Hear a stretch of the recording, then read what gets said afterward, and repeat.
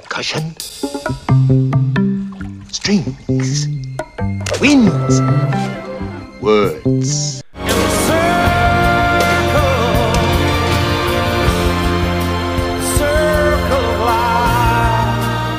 Welcome back to Disney Marvels for week of May 17th, 2020. This is episode 84, Disney Marvels, the show about Disney, Marvel, Lucasfilm, Muppet, Pixar, Fox, the parks, and much, much more. If it has to do with Disney, it's fair game. I'm your host, Matthew Gragan. We'll be back after these brief messages. And now, on with the show.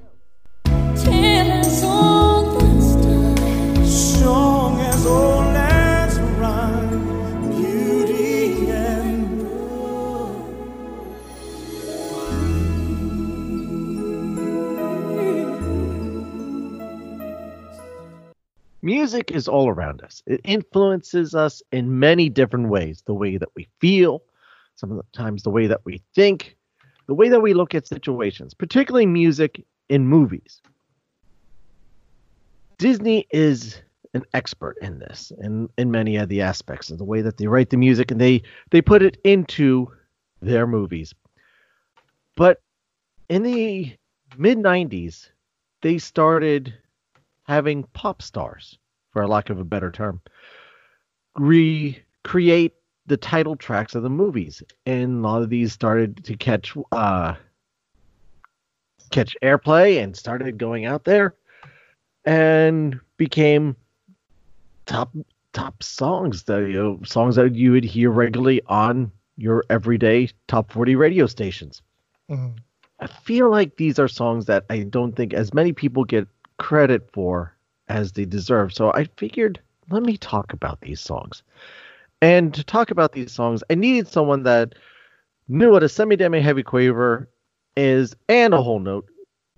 Please welcome back my good friend Isaac Segu. How you doing, Isaac? I'm good. I'm really good. Thank you for having me back on the show. I wouldn't say maybe when I was a kid, I probably had like a really good voice. Now that I'm like in my 30s, I'm afraid that my voice might scare people away. So a little bit over exaggerated on that, though. That's not what Luther Vandross said the other day when I was having tea with him. or People Bronson. But other than that, but I appreciate that. Thank you for having me on the show, man. So it's always a pleasure. Yeah, totally. Let's get into it. Well, you wanted to bring up some things actually beforehand, getting off the music topic already. I know, right? Yeah, you opened up that intro about music, and now we're going to talk about something completely different. But we're going to keep not 2 minutes in this show. You're off topic already. Yeah, this show's going off the rails. I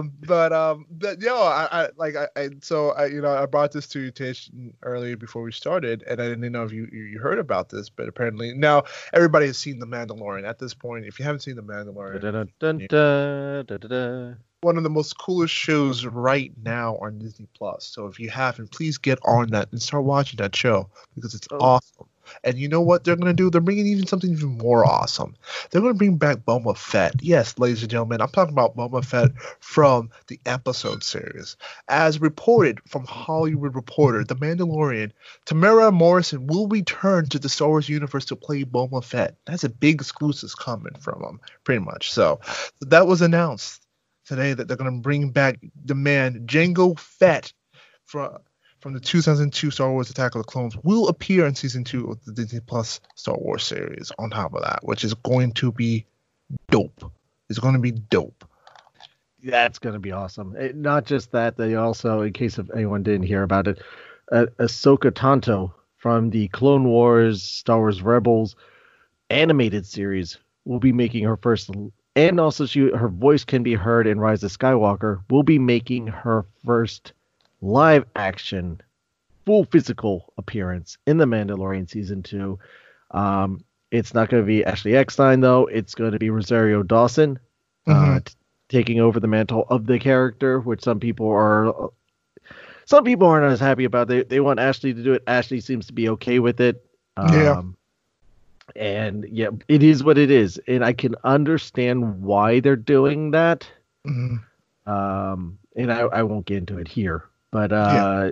it hey, Rosario Dawson, you look at her line of work, she does good work. I think she will do the character justice. Hmm. And to that kind of secondary cast that's coming into this show, I was excited just by the end of season 1 for season 2 to come along. The more I find out about season 2, the more excited I get, and the more Yeah. I'm looking forward to it. And thankfully, production actually is done of season 2. Yep. So all this is it's breaking news, but it's in the past, which Yeah. that's typical Hollywood, finding Mhm. out about things after it's already happened. And so season 2 of The Mandalorian is still on track. It's all just editing and stuff, which is probably, most people are sitting in their houses, nothing else to do with their kids sitting on their laps and their cats walking across the keyboard, putting in the special effects and whatnot. Which is another brilliant thing. I mean, I'm not sure if you've been watching any of the director stuff that they've been having the discussions on The Mandalorian or the behind the scenes stuff, but it's all shot. It's basically a giant video game. Yeah. All the effects and the backgrounds and whatnot, they are in a small soundstage with a giant screen all around them, around the 360 around them and above them, and wherever they go is projected on there. There's some models that they use for the actors to interact with, but for the most part, it's all CGI. But the CGI is in real time. It's actually there behind them, so they see what they're interacting with. They see where they are. So the post-production stuff is actually mitigated by that. You're not having to film in front of a green screen and then drop a image in on afterwards. Mhm. It's all right there, which to me is crazy. So we should be seeing that. I think this fall is when they're looking for that to drop. Yeah. Hopefully, if things kind of stay on schedule, unfortunately due to the world circumstances that we're living in. Hopefully, if it stays on schedule, I think it's going to be a great big treat for a lot of Star Wars fans and for for the Disney Plus service right now. Right now that is. I'm not going to say devoid of a little bit of new content at the moment, though, but it definitely can get a spruce up of like if they can get this new series out, hopefully on time, that would be totally great. Because we don't know what's going to be happening with the Marvel side of things at the moment right now. I think they're still in post production stuff like that. To kind of get back to your point too, with the actors that they're getting, the Rosario Dawsons and bringing now Tamara Morrison, that was also in the Clone Wars and in the Pre-Eagles. I just think this is great. It just seems like this director. I don't know about you. It's like he's kind of getting actors that he grew up liking on the down low. If that makes any sense. Like actors that he respects are cool, that's done really cool work. And now that I'm in this position of power, I think like Jon Favreau, I can bring in not only just actors, like directors like Taika Waititi, that is also cool with the franchises and say, hey man, come in. Not only do you do a chance to be a character, but you also get to direct the episode. It seems like he's getting the cool and like the cool clicky characters, who am I thinking of in the beginning of the first season, which was cool, like a May. Oh wow, I'm messing up her name. The first Mulan, she played the character Mulan May. Yes. She was the agent. Oh yeah, like I feel bad now that I'm messing up her name. Like May. You just made me forget her name. Did May you? is the name of her character on Agents of S.H.I.E.L.D. Yeah, May. Her name's not May. Yeah, her name is May. Yeah, that's why I said that's why I was bringing it up. You probably have to look that up though. But it's cool that you bring in like a Carl Weathers to kind of play like a bounty hunter character. Like, you know what I'm saying? He's getting like really cool low key characters that like the fan base knows outside of the episodes. But they're sitting in and bringing them in, which is totally dope. So I think it's Bryce cool. Dallas Howard, that was the director I was talking about before. Mm-hmm. Was one of the directors that they brought on.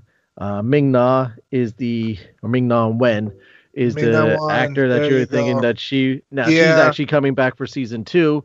Don't Yep. ask me how, because last time that we saw her in season 1, she wasn't doing so well. Yep. Yep. Uh, And, you know, on top of the fact that they have a Pedro Pascal, a Gina Carrero, and then, you know, a Warner Herzog, who is a fantastic actor, Nick, you know, so they're getting like these really like respectable low key actors that kind of they're like other like Pedro Pascal, he's a big name, but they're getting actors that put in the work and they're kind of cool with they're cool with the clique yeah. crowd, you know. Their favorites. I think it's great. Yeah, I mean, you're not getting a Pacino, you're not getting a Dwayne Johnson or anything like that, which is fine. You're getting people that are going to fit the story and portray the characters how you want them to be. Exactly. That in a way that suits the film. Mm-hmm. You're casting towards the film. You're not necessarily casting a name for the name to draw it in. You want the quality of the work to draw in the audience, which I think is a smart decision, and it's worked great so far. Keep it up. Like I said, I cannot wait for season 2. Yeah. For that to come along and to see where do we go next, because I have no idea. I love how Favreau and Filoni are getting together and tying in a lot of the animation stuff into the Mandalorian, like with the Darksaber and some of the other things. Now with Ahsoka coming in, these are things that were found in some of the animated things with Rebels in Clone Wars. We're now bringing that into the live action end, into the Mandalorian, in how this is all going to spin and tie into everything else. We'll see, but again, you're now taking the next step of just this whole universe is just so much bigger than the 9 movies that most people know about. I've been finally catching up on the Clone Wars myself, and just seeing how much more there is. Ahsoka is a character that I liked from what I knew of her without really knowing anything about her. And now watching Clone Wars and learning more of her story, and you get to watch her grow up in Clone Wars, to the point that some of the decisions that she makes is not a decision that a normal or some of the other Jedi characters you think would normally make. Mm-hmm. She wields 2 lightsabers too. I mean, come on, that's just cool. No, I totally agree. It's totally yeah. It's totally cool. So now getting to be able to see her in real life is going to be fantastic. No, I totally feel no. Like I said, I think it's a big situation. I think it's a big deal that, like I said, they're grabbing a lot of these characters, which I think is fantastic. I think it's amazing that they're grabbing them, and yeah, no, I think I'm totally really looking forward to them. You know what they're gonna do, because like again, it's great, because it really seems like you know, like Jon Favreau and all these directors, like I mentioned, they're just really big fans of the series, and you can really sense that they're just fans.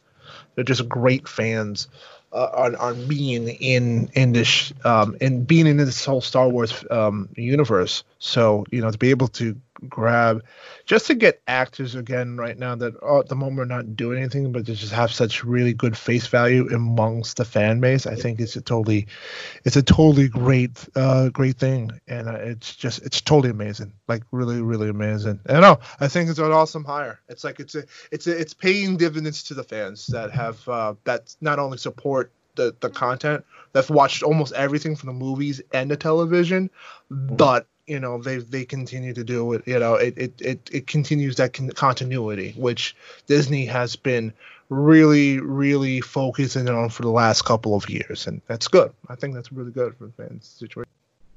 So yeah, I think again, brilliant casting. Looking forward to it all, and we shall see. Time will tell. I mean, we've also seen productions where you get a wonderful cast, but you just don't have the script to hold it up. I can't say there's any evidence to back it up in this case, but again, you never know. you never know. So fingers crossed, hoping for the best. Yep. Totally. I think we were supposed to be talking about music. Yes, yeah. So let's get back to our actual main topic of Yes. today's show. Since we had to kind of get that in there because No, definitely worth bringing it up. Thank you for mentioning it. no problem. So. Yeah, But, no, definitely important stuff. Big news. Even at a time like this, we got some big news and things to look forward to. No problem. So we came up with a list of such songs I mentioned earlier. The again, lack of a better term, I guess you'd call them the pop versions. I don't know, alternative versions. The mainstream version of a lot of these songs that you find in the Disney movies. To that you could.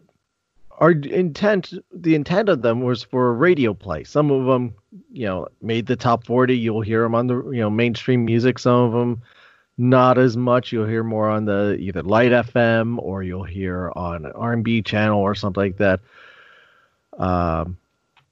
But yeah, I don't know if as many people. Some of them people, they'll know Circle of Life, Elton John, big hit in the 90s. You couldn't turn on a radio station and not hear that song.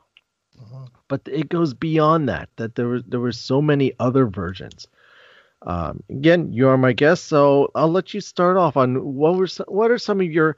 We're not doing a top 5. We're doing some of our favorites, some of the ones that we, little ear bugs, music bugs that just get into our ear and just enjoy humming along to. And again, ones that I think that they did justice on in the recordings. Well, you know what? One of the songs that actually kind of popped into my head while you were thinking about when you introduced me into this was a 1998 song called "True to Your Heart" that starred 98 Degrees, led by a young Nick Lachey, and also carried, who also did, which basically then also played along with the great Stevie Wonder. Yes. 1988 song for Milan, and I thought that was honestly a really fun song. I think anything, like, again, I was never a big 98 Degrees fan back when this song even popped off at the moment, though. But I get why Disney grabbed them, because they were not too. Again, when we're talking about a poor man's, because they probably couldn't get an NSYNC or a Backstreet Boys at the time, but like, hey, so we'll get the third ranked boy band on this group that wouldn't cost us too much money. So yeah, they grabbed Nick Lachey to sing alongside the legendary Stevie Wonder, man. And we spent the money on Stevie Wonder. We don't have the budget to fill in the rest. So who's up and coming that we could get? Which in the same movie. Yeah. Same movie I have is Reflections by a unknown at that time former Musketeer, Christina Aguilera. And that was going to be my second one too. That was going to honestly be my second one. Here's the thing about that song too. When they sung Reflections, I think, and they may be wrong. This is probably, I want to say, I heard about this from maybe a VH1 episode back in the day. Apparently, they were trying to look again. They were looking for artists. I think they were trying to find artists that they could hit a particular C note for that track, and they had a difficult time trying to find even the best artists in the game. I think had a hard time trying to hit that C note. So they end up, I guess, at that moment, okay, let's see what this woman can do. Because, again, former Musketeer, I think she had those, through her act and stuff like that. So, do you think she can hit that C note? And they gave it to her, and she nailed it. And that was probably one of her first major songs on a soundtrack, because she got the job for hitting that note. Because nobody at the time could hit it. No, and she recorded the demo in her bathroom. Yep. Hey, man, there's great. And look at her now. Yeah. Hey, don't knock on bathrooms, man. They tend to have better acoustics than anywhere than some sound studios. True. This is true. That's why I record this in my bathroom. little bit more information than the public needed to know, but okay. Can move on. All right. So since you threw out that one, I'm gonna throw out I Can Go the Distance. Yes. Michael Bolton song, I Can Go the Distance. Good old Michael Bolton. That's strong Michael Bolton there for Hercules at that time. Now I will admit that was kind of when I was kind of slowly falling off on the. No, like, well, did Hercules come out before Mulan? I'm pretty sure it did, right? Or after? No, it was after Mulan. So it has to be 1999, right?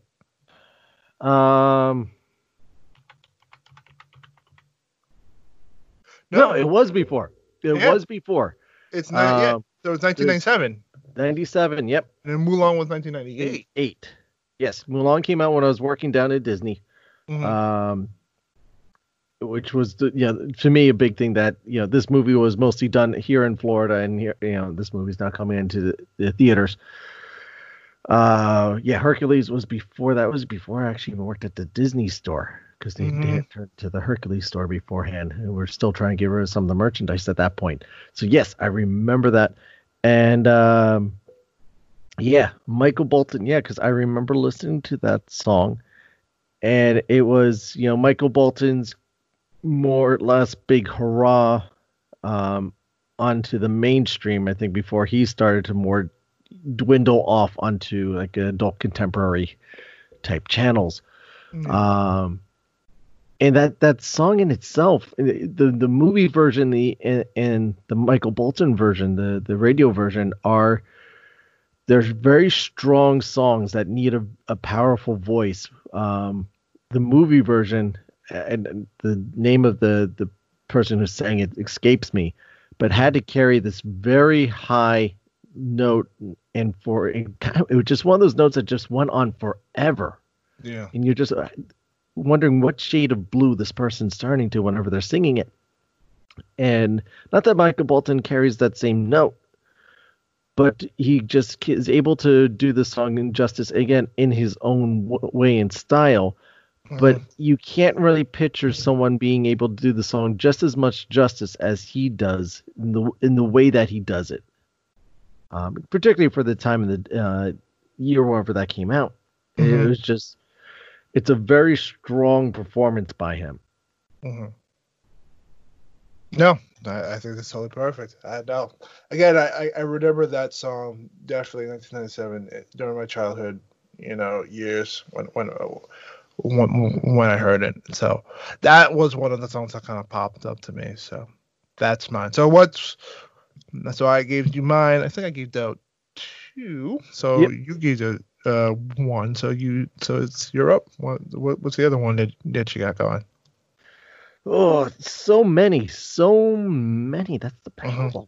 I'm gonna go with it's not an original song, but it fits the movie well. Is Wynonna's version of Burning Love from Lilo and Stitch. Interested. Okay. She just, again, it's well, how do you top Elvis? You don't top Elvis. You just make it your own. And she just, it's not that the song in itself is from or during the movie, but it runs during the credits. But it captures the essence of the movie. And Elvis in itself played a big background story part of the character of Lilo. And Winona just, again, makes that song her own, makes it a lot of fun, just like the movie. A lot of fun, a lot of emotion into it, a lot of heart, and you just find yourself just kind of rocking out to it. In a modernized version of this classic Elvis song. It's just, I just, again, one that it was one of those hidden ones on the track. I mean, the Lilo and Stitch soundtrack is kind of weird because there's only 2 original songs on it. Traditional, more Hawaiian songs. Everything else is Elvis music. and here was this song from Winona, "Burning Love," and it just hits this fun little vibe of it. It just, hunk of burn, and she's not impersonating Elvis. She's not trying to top Elvis, but she's kind of like channeling Elvis, I guess would be a way to put it. And it just a lot of fun, a lot of enjoyable song there. And I heard it occasionally on the radio. Yeah. Okay. Cool. That's a good one. Now, another song that that popped into my head. And here's an interesting Phil Collins for Tarzan, and I think 1999's Tarzan, and that's what Phil Collins did a lot of songs for the Tarzan soundtrack. If you look at that soundtrack, I think he produced. I think Disney almost every single song. I know there's a couple of big ones like You'll Be in My Heart, which is probably the more bigger one. The biggest one off of there, yeah. If that was the one you're gonna say, I apologize. But the one that I enjoyed the most was Song of a Man, because they had a really good strong beat into it. And Phil Collins, known for his percussion skills, is really on that track too. I enjoyed Song of a Man. I think that's really one of my more favorite songs from that entire Tarzan soundtrack, because it's just like really just kind of shows him growing up and like kind of learning how to be an ape with Rosie O'Donnell. Turn around. And Don't forget Newman. Yeah, I know. So he's just kind of grown, just kind of learned the ways of being that. And then later on, as the song translates into it, he just basically finally becomes Tarzan. They go through that montage of him learning how to be an ape and claw, and then basically doing all those crazy moves, doing all the like the skateboarding moves on the vines and stuff like that. From what I think, from an interesting note, I think the artist who I don't know, I'm straying off a little bit, but I think the artist that did all those moves when he's like sliding around the vines and the branches, because there's no branches don't ever look like that in no, but I think they actually took like moves of Tony Hawk and they tried to emulate that through that cartoon. So that was just a small little tidbit that I heard though. But going back to the music part, Song of a Man, Tarzan 1999, I enjoyed that song mostly because I enjoyed that strong beat that it presented. Son of Man is unique because it did get radio released, but there's no separate track for it on the album. They actually go in and do a radio edit for it afterwards. Only had Two Worlds and You Be in My Heart as radio edits on the actual Tarzan album when it came out, which became so popular with the Phil Collins stuff.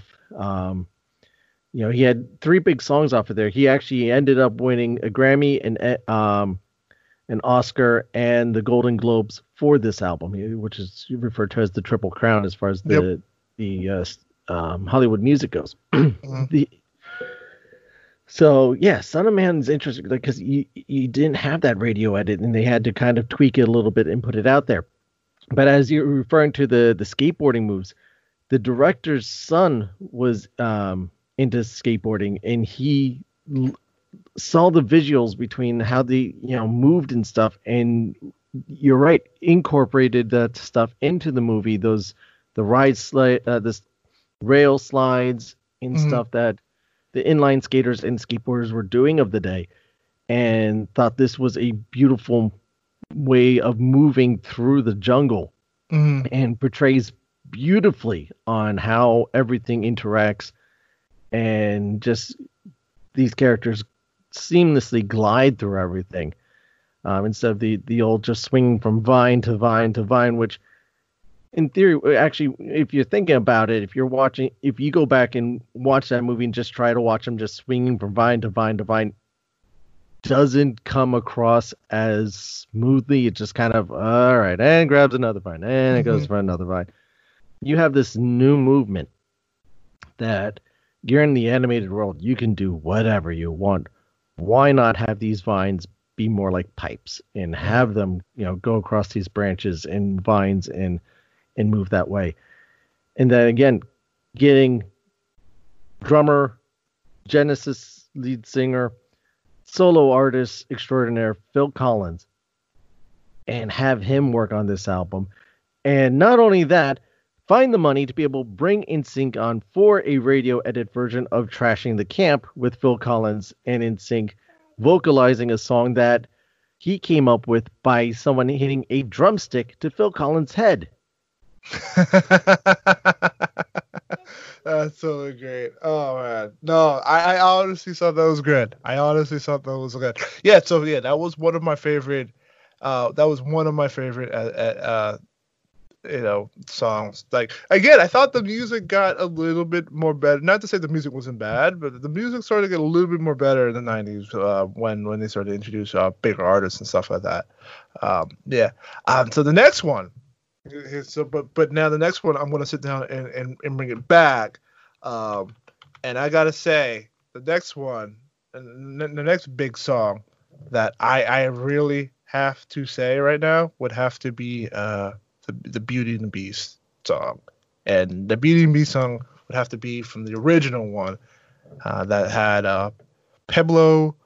Was it Pablo Bronson? Oh God, I want to say it was Pablo. Was it Pablo Bronson and Celine Dion? I think it's totally Pablo Bronson and Celine Dion on that soundtrack, which was incredibly amazing. So, oh man. One song that I want to throw down is Beauty and the Beast, and there's actually I'm gonna throw in two songs. It's actually the same song from Beauty and the Beast, but it's sung by two totally different people. The Hollywood, the radio edit one, I guess you could argue, would be from. Actually, the more that I think about it, we gotta stick to the pop though. But I'll probably throw it as a great mention. But clearly, it would have to be from the Celine Dion and Pablo Bronson version, which which as a kid, for the longest period of time, I like Pablo Bryson. Yeah, is it Bryson? Bryson, yeah. I keep apologize. I butchered that. Pablo Bryson. Honestly, I always thought that was Luther Vandross when I was a kid. Like, what is a kid? Like, I apologize to any Pablo Bryson fans out there. I always thought that was Luther Vandross as a kid because I he sounded like Luther Vandross. He's got that smooth, silky voice, that baritone silkiness voice of carrying on those R&B tones. He hit some of those notes like Luther Vandross, so I was so mad confused. So you can't blame me for being confused at that time when I was a child listening to that song. No, it's completely understandable. I don't know how many people realize that is really the song that launched Celine Dion's international career. Yeah, Before that, she was this French-Canadian singer. Half of her albums were in Canadian French, or almost the entire album was Canadian French, and for the most part, no one really knew who she was. Really? Yeah. Wow. That's weird because I'm sitting because I guess it's Celine Dion because now everyone it's Celine Dion. She's Celine Dion. I never really thought about that. You may be right. She was the new girl. Bebo was the established artist at that point, which they brought him back for his second song. Yeah, was a Pablo Bronson. Yeah, you know what? The more I think about that makes more sense. As Celine Dion, Celine Dion is kind of the rookie coming into this situation where he has to stand toe to toe with the great Pablo Bronson. Yeah, I mean, in his song, because like you said, he has one under his belt with a whole new world. But he did other stuff. I mean, but as far as for Disney, yeah, that was kind of the extent of, he'd already had the one song. And Celine, she had, I think, 2 albums before that, because she actually started off as a teenager. Yeah. Recording stuff, but it was all in Canadian French. I mean, she's from the Quebec, I think, right? Yeah, Quebec, Canada. Yeah, which wow, that doesn't again, like I said, you take that for granted because her name is Celine Dion, but you forgot that she started so young when that song came out. That's incredible. In hindsight, yeah, it's of course, it had this megastar. No Yeah. one knew who she was. Yeah. Yeah, And now, like, she went, and I think after a couple of years of that, she went on to do Titanic, and she just blew up after that once Titanic hit. So, like, dude, that's great, though. Yeah, but People Bronson, man, dude, that guy carried 2 songs in my generation, and I still, up to this point, I always thought that was Luther Vandross. So I apologize to Mr. Branson out there if you're listening to this. Like, I really, really didn't. Yeah. Yeah, no, because I mean, you think about, it's not on this list. When Beauty and the Beast came out, that was 90, I want to say 91. something like that. So in 91, she had one English album, Unison. No one remembers that album. I bet She nobody had does. No. 1, 2, 3, 4, 5, 6, 7, 8, 9. One album for 91, so we'll include that. 9 French albums. Really? Wow. And none of them, clearly none of them really made it to America, I assume, until like That's the Way It Is, and then and then again from Titanic, which totally blew her up. And which was Titanic was 96, right? 97. 97, yeah. So you think about that span of time. Once Titanic blew up, everybody knew who Celine Dion was. Celine. Right, but before that, so 92, actually, 92 I think is when Beauty and the Beast was, because it mentions the Celine Dion album. She has it on there as well, which is the Grammy and Academy Award-winning song Beauty and the Beast. No, that's what I thought. It's on her 92 album. Oh, okay. All right, so yes, it does. Yeah, like actually, I'm looking it up. It was released on 92, but I think the movie was dropped in 91. Another quick, lovely mention I want to mention is that song also was sung by the actor Angela Lansbury. If anybody remembers, she played Miss Potts. Yeah, she played Miss Potts in the film. And she sung the in version of the song to her little grandchild Teacup in the film. So I want to give a shout out to her, Miss Murder She Wrote. Yeah. So I thought Miss I enjoyed Fletcher. that one. Yeah, I enjoyed. Yeah. Yes. So I enjoyed that one just as much. Yeah. You know. And then Disney at this point, to me it seemed like yesterday, but at this point it's been over a week and a half, had their sing-along 2 on TV for Mother's Day, and they had John Legend and Jessica Hudson. Was it Jessica?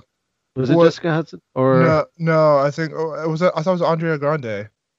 No, it wasn't Grande. It wasn't Grande for this one, but it's really. Yeah. You would think you would have get John Legend and Grande on to redo Beauty and the Beast, their 2017 version. It was. Let me look this up now. Again, I didn't watch it last night. Sorry about that. I knew that Donald Glover.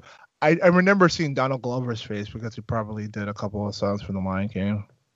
You know what? I missed the first 20 minutes of it. It's totally fine. I didn't watch it. And it was Jennifer Hudson and John Legend performed Beauty and the Beast for Disney's Family Sing-Along.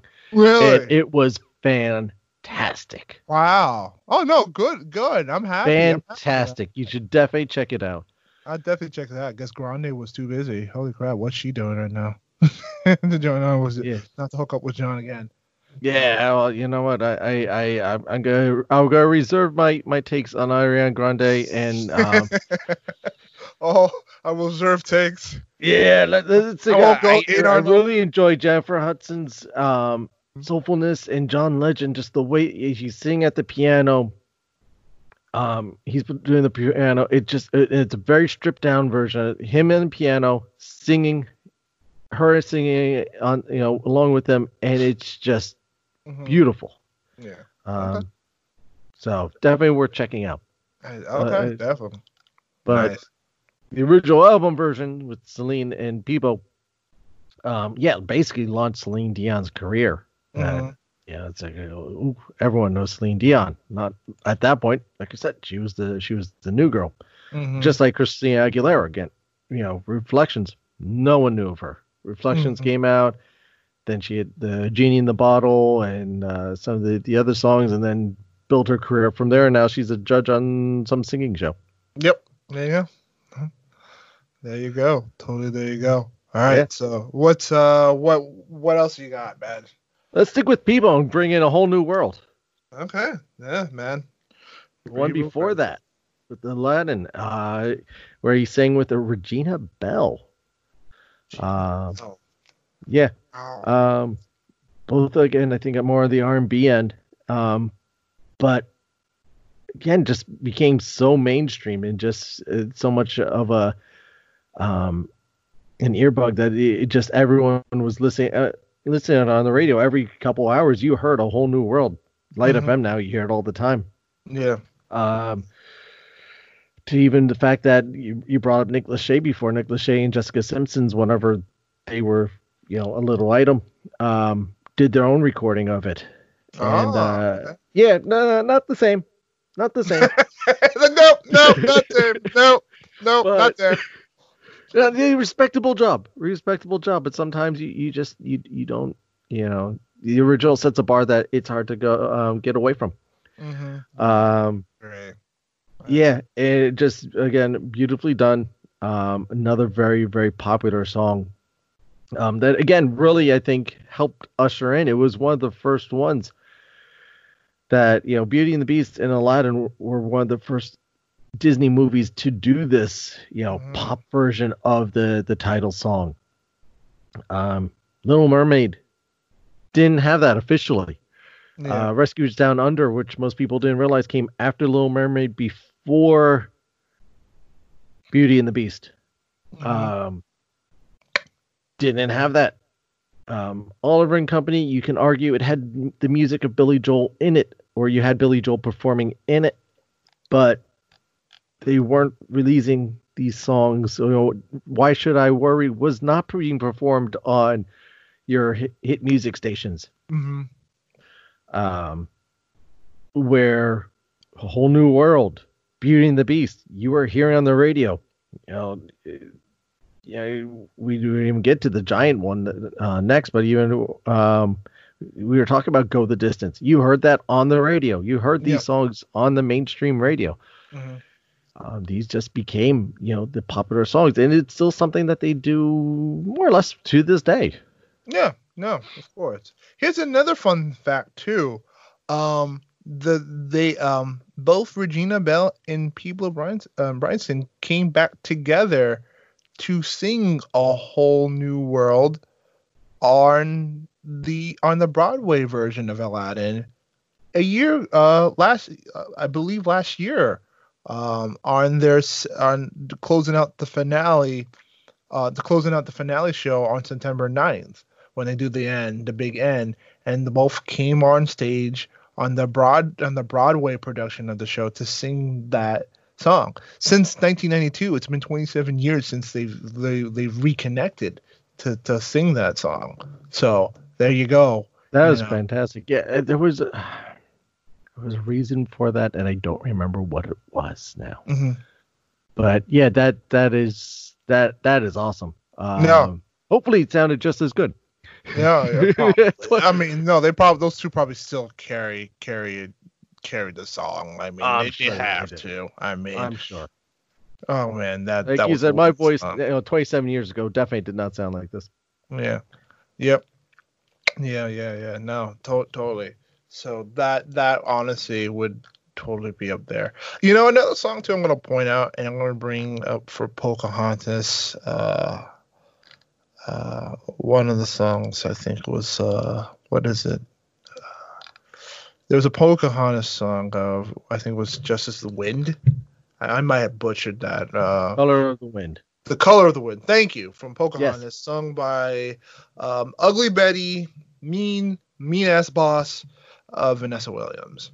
She Yes. sung that song back in the day. Now here again, me being very negligent. Again, when I've known of Vanessa Williams. The only song that I know her of is "Save the Best for Last." That I remember she used to be I think she used to be Miss America. She won the Miss America pageant, and then had to get her crown stripped for things. Yes, we'll for talk things. about because this is family Yes, channel. very, very family show. It's a fair show. But around that time, she sung "Save the Best for Last." So that's the only thing I known for Vanessa Williams at that time. Like I didn't know she was an actress and stuff like that, but she tried to get into singing at that time. And then later on they tapped her in to do "Colors of the Wind" for that song, which is also a really nice song too. Which Pocahontas is another movie that I watched a couple of times. Also when a kid, I think that dropped around 19. I want to say that dropped around. That had to be like what 1996. It had to be like around 1996. Yeah, was it 96? Because it was the movie to follow up The Lion King, which was Pocahontas was actually the movie that they were more interested in than The Lion King. Lion King was kind of, okay, it's a filler movie. Let's just kind of move it on. Mm-hmm. And it became this blockbuster behemoth of a movie, which Pocahontas had trouble living up to. But yeah, it's yeah, I was just trying to look something up 1995. here. Yeah, 1995. Yeah, 1995. Yeah. So the 90s kind of blur together for me at some points. no, I mean I was a kid of the 90s, and I think a lot of things blurred together at that point for me too. Like dude, because it was just again when it come to Disney, Disney ruled in the 90s. Like it was the VHS, because those movies were coming out almost every year. So like you said, they all kind of blurred together. It was just kind of expected, which was a good marketing plan for Disney at that time. Oh, absolutely. Well, it was kind of the thing to become more in the forefront and bring the company. Iser was trying to move things. Shush, Siri. Sorry, Alexa. Shush. Trying to move things forward with the company and trying to pick it up. Iser was, trying to re-envision the company with Katzenberg. Everyone attributes the 90s to being Little Mermaid, Beauty and the Beast, Aladdin, Lion King, and Pocahontas. Little Mermaid came out in 89. Mm. So it was actually ahead of that time. The first 90 movie was Rescuers Down Under. Like I said, most people don't realize that movie even exists and took place between and during this renaissance of the Little Mermaid, Beauty and the Beast, etc. Rescuers Down Under. That was a follow up to the Rescuers back in the day. Yeah, that was a sequel. And actually a pretty decent movie in itself. I discovered it years later, and actually I quite enjoy it. Mm-hmm. It's a fun story. They bring back the original as much of the original cast as they could with Bob Newhart and Gabor, and they had to bring John Candy in for the Orville part, but it was a nicely done. It was one of the earlier CG movies, animated movies to utilize CG effects. The one before that, which was Little Mermaid, was all hand drawn. Mm-hmm. Oliver and Company was the first one that they utilized CG effects in for an animated movie. Yeah, with the cars, and particularly the one scene where Penny is singing to Oliver and the camera pans up and around is CG. Oh, interesting. Okay, cool. Okay, you would not think about it, especially how the way that movie was kind of drawn. Like it wasn't like Oliver Company was a cool film, but but it kind of had like I wouldn't say like a messy draw. It wasn't as let's just say it wasn't as clean as crisp, and the lines say like the Beauty and the Beast. Beauty and the Beast. Yeah, exactly. Like a Beauty and the Beast that also used a little bit of CG. I think also used some CG in that. Oh, definitely. The ballroom scene. A lot. There was a lot more in that one. Yeah. Yeah. The it's a little dirty to it's say. a little grittier. Gritty. Which That's is more a better word. Yeah. If you gritty. look at the '80s movies, even Little Mermaid in itself has a little more grit to it. Not as much as Oliver Company, but Fox and the Hound, definitely the Black Cauldron, and Oliver and Company all have that little more of a grittier, heavier pencil line type of animation style to them. Definitely very much the style of that time for these movies, or those movies all fit in that stylized edge. So yeah. Well, speaking of computer animation, getting back to the music, my next one that I want to bring up again is a little more of a unique piece because it was not sung by any characters, performed by the pop artist, but it is one that I've always actually found very interesting. I think is underrated. The movie in itself is underrated, I feel, and the song in itself, I think a lot of people aren't aware of because of the movie, is "I'm Still Here," Jim's theme by Johnny Resnick. Johnny Resnick, the lead singer of the Goo Goo Dolls, from the movie Treasure Planet. Oh, wow. Okay. All right. So now you have me stumped because I have not seen Treasure Planet, so I would not even know what's going on. One of the first movies with hand-drawn and CG married together in the Chef. Oh my goodness. Treasure Planet, Treasure Island. I can't remember the chef's name. But yeah, it had the body was drawn, and then he had a bionic arm. The bionic arm was CG. And yeah, it's actually a very interesting, and I think the adaptation worked, but it was against some other movies at the time where people just did not pick up on Treasure Planet. Yeah. I think it just kind of like like you said, I think once it kind of got in, because this movie, reason why I think this movie came out was probably like under the back end, because it did come out in 2000. I think it were made because now you're starting to see that like there was that 2002 movie. Yeah, the 2002 movie. So unfortunately there was a shift right now for Disney at that point, where, like you said, a lot of it, like unfortunately, a lot of the things it was starting to be less drawn stuff and more CGI, because I think that's probably now the time when Pixar started to become more relevant and people want to see more CGI stuff than more hand-drawn stuff. So I feel like Disney at that point was struggling at that end of trying to rely on more of the drawn stuff, which is unfortunate at that time. Which is probably great. It's probably, like you said, it's probably like an underrated film that nobody had the opportunity to see. It just kind of happened around a time where there was a big shift in film, so probably nobody had an opportunity to catch that song. Yeah.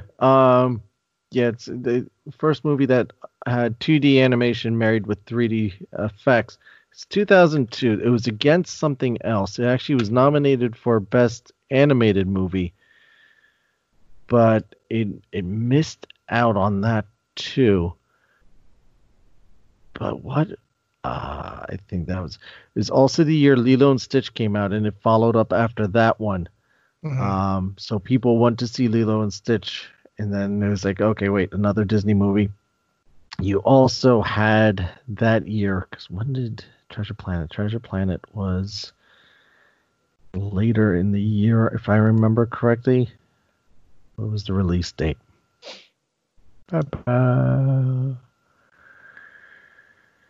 November. In November, people were not going to see animated movies. In November, they were going to see a wizard. Yeah. Yeah, I think Disney was put in a tough place at that time, man. What are you gonna do? You What are were you put up against Harry Potter and the Chamber of Secrets. Yep. So yeah, you weren't winning that battle. No. Yeah, Disney. And if I think, let me just double check on the release date of this movie also, because I think there was a third contender that just really killed them that year. Oh no, that one came out in March. Ice Age came out that year too. Strangely enough, Ice Age, which now is a Disney property. Yep. Blue Sky Studios. Yep. But yeah, no, Treasure Planet was directly going against Chamber of Secrets, so obviously people did not see Treasure Planet. They were seeing Harry Potter. Yeah. That year. And they missed out on Johnny Resnick's fantastic song, which you can still hear. It's on Amazon Music.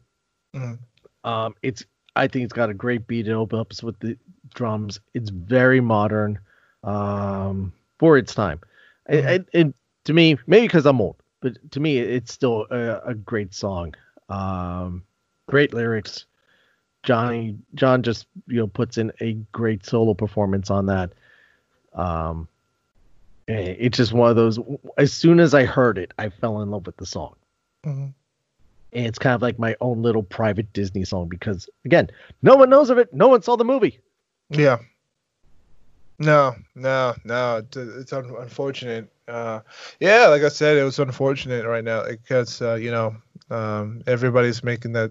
In terms of animation, it just was unfortunately shifting over to CG at that moment. So I think people missed out, which is true because, like, as you got to the back end, I think the production quality of those films probably did get a whole lot more better at the back end. But, like everybody was ready to move on, around the 202. So, yeah, well, at that time also Disney was running 2 animation studios, full-fledged. You had the one in California doing, one set of movies, and then you had the one in Florida, which had built up to becoming its own, because they finished Mulan, they just released Lilo and Stitch, and they were working on Brother Bear, which I'll bring up shortly, in the background, and. You had an interesting time in Disney animation history then between those 2 studios because Florida was actually making the movies that made money. California wasn't. And Roy Disney was saying, who was the chairman of Disney Animation at that time, said, animation will stay in California. That this is where the studio was built. This is where animation is going to stay. Florida was running behind schedule on their projects, and eventually they shuttered them after Brother Bear. Yeah. Because they were working on American Dog at that point. They bring in Pixar, John Lasseter. A lot of things happened at that point. Very interesting time in Disney animation studio history at that in the early 2000s. But yeah, so you had Lilo Stitch earlier in that year, which we had already discussed. That actually did a fair amount of money. I saw that movie 4 or 5 times in the theater. Oh, dude. I have the DVD and I saw that multiple times. Man, I loved Lilo Stitch. Lilo Stitch. Again, another one of those I think a lot of people underrated or just don't realize the depth of that movie. With the stories of the characters and the character backstories and everything that's entwined into it. But yeah, wow. Johnny Resnick, again, one of my more favorite songs. I'm Still Here, Jim's theme, from Treasure Planet. Nice. All right, where you ring, yes, Isaac. And I think I got one last one. You probably already did. You mention Mr. Elton John for Can You Feel Only by name, but I did not bring up the songs. You didn't bring up the song, man. Well, I'm stealing that from you, man, because do it. John Elton, man. Can You Feel the Love Tonight, man? Elton John. Sir Elton John, man. Come on, you can't beat that. Mr. Rocket Man himself bringing his vocals into, once again, didn't know who Elton John was until that song dropped. And then clearly he's made songs like The Rocket Man, all that. But as a kid who saw The Lion King at that time, and that was the number one big movie, I gotta assume that movie won a Grammy and an Oscar. That had to, like, at that time. Yeah, that was the number one big song. And I remember why it was the number one big song, because I had to sing that song when did that movie drop? Wasn't that 1994? 4? Okay, so I was in the 3rd grade. Yeah, I sung that in my chorus song when I was in the 3rd grade. I remember that. Dude, it was great. And I was the lead vocals for my chorus for that particular song. So that song. Sweet, and it's probably on YouTube. So we'll look it up. Isaac singing "Can You Feel the Love Tonight" from Lion King. You're not gonna find that. That's probably some deep, on VHS collecting dust and probably has spiders in it. So no, I'm gonna find that. Nobody's gonna. But yeah, that's. I do remember that song personally right now. Yep. That was one of my bigger songs. And it did win Oscar Best Music Original Song, "Can You Feel the Love Tonight." Oscar winner Best Music Original Score for Hans Zimmer. Yep. Nominated Zimmer. Also Hans Zimmer. Was on it? Hans was working. They broke out the big guns for this You're movie. talking about again, they expected. Like you're talking Inception, Hans.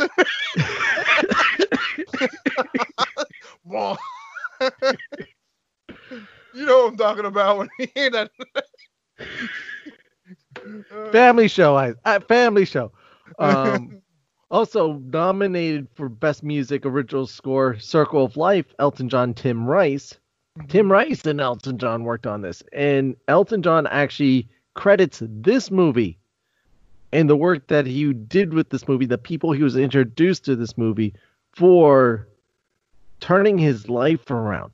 Because this was a point in Elton John's life that, unless if you grew up in the 70s and you knew Rocket Man and Candle in the Wind and some of those other songs, you didn't know who Elton John was. Elton John was just that other guy with the piano who was not Billy Joel, the English guy with the feathers and who wasn't Liberace. Mm. So it was kind of this weird time for Elton John, and the Disney people came along and said, "We want you to help with this movie." Awesome. And it was Zimmer who did not see the movie or knew anything about the movie, and they wrote these songs. And it's very bizarre how this all came together. It's something for another time. Maybe I should get Jim on this. Jim Hill. Maybe I could talk to him. Have him do a show on this. But yeah, how the Lion King came together is kind of a phenomenon in itself.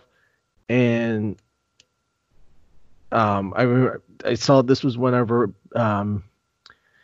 just shortly after this movie came out, Elton John and Billy Joel started doing their tour together.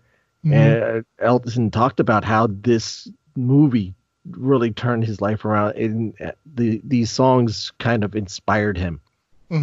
He kind of had a little bit of a rebirth in some of the songs. He became a little more prominent, and people now know who Elton John is, who lives in Georgia.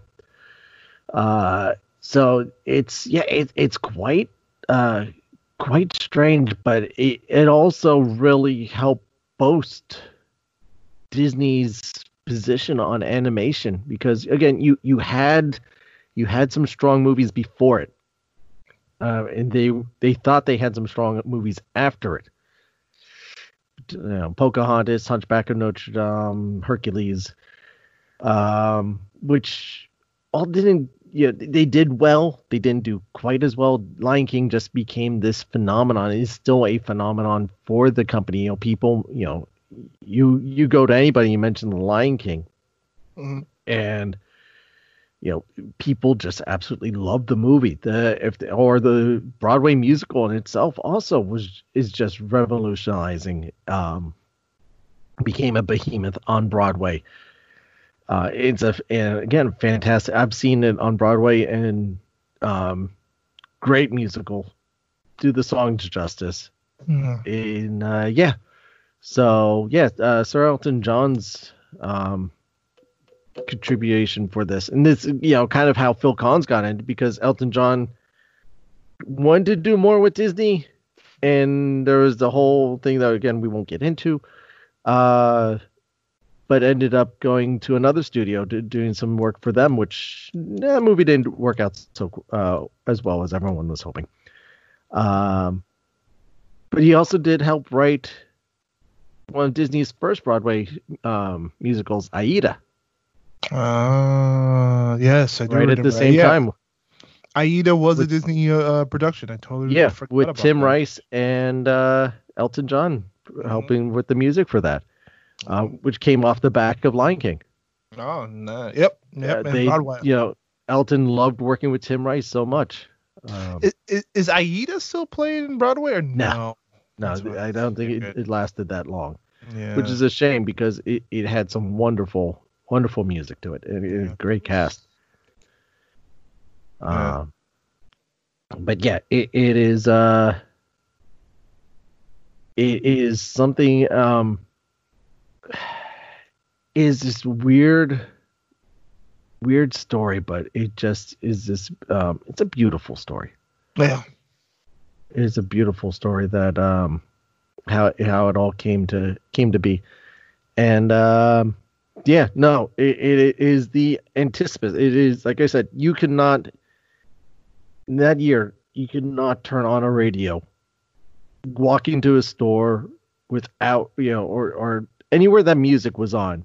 Can You Feel the Love Tonight was playing. And then follow up with Circle of Life. They didn't do, Hakuna Matata didn't get quite as much of an airplay.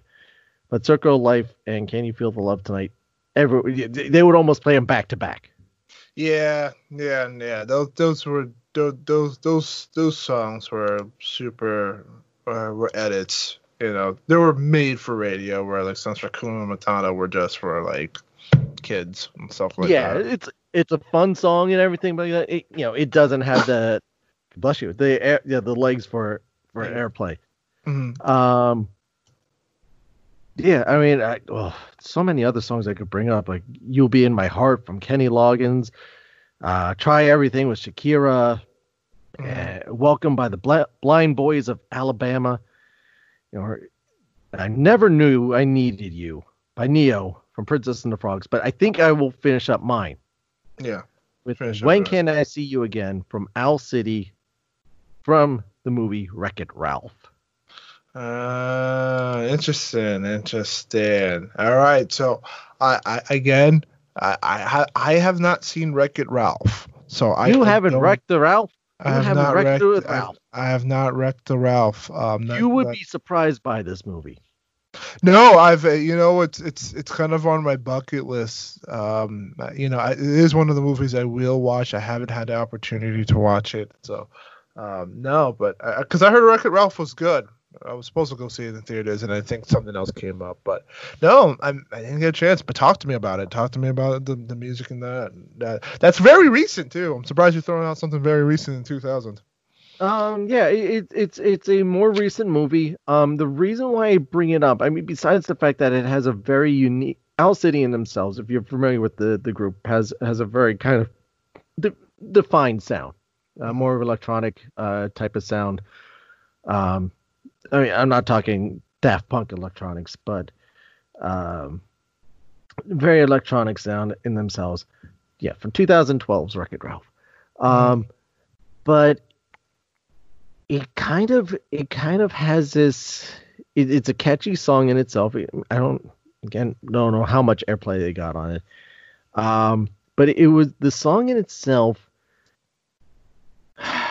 has a bit of a movement within the Disney company, to the fact that the Paint the Night parade in Disney's California Adventure, the music from that whole parade is based on this song.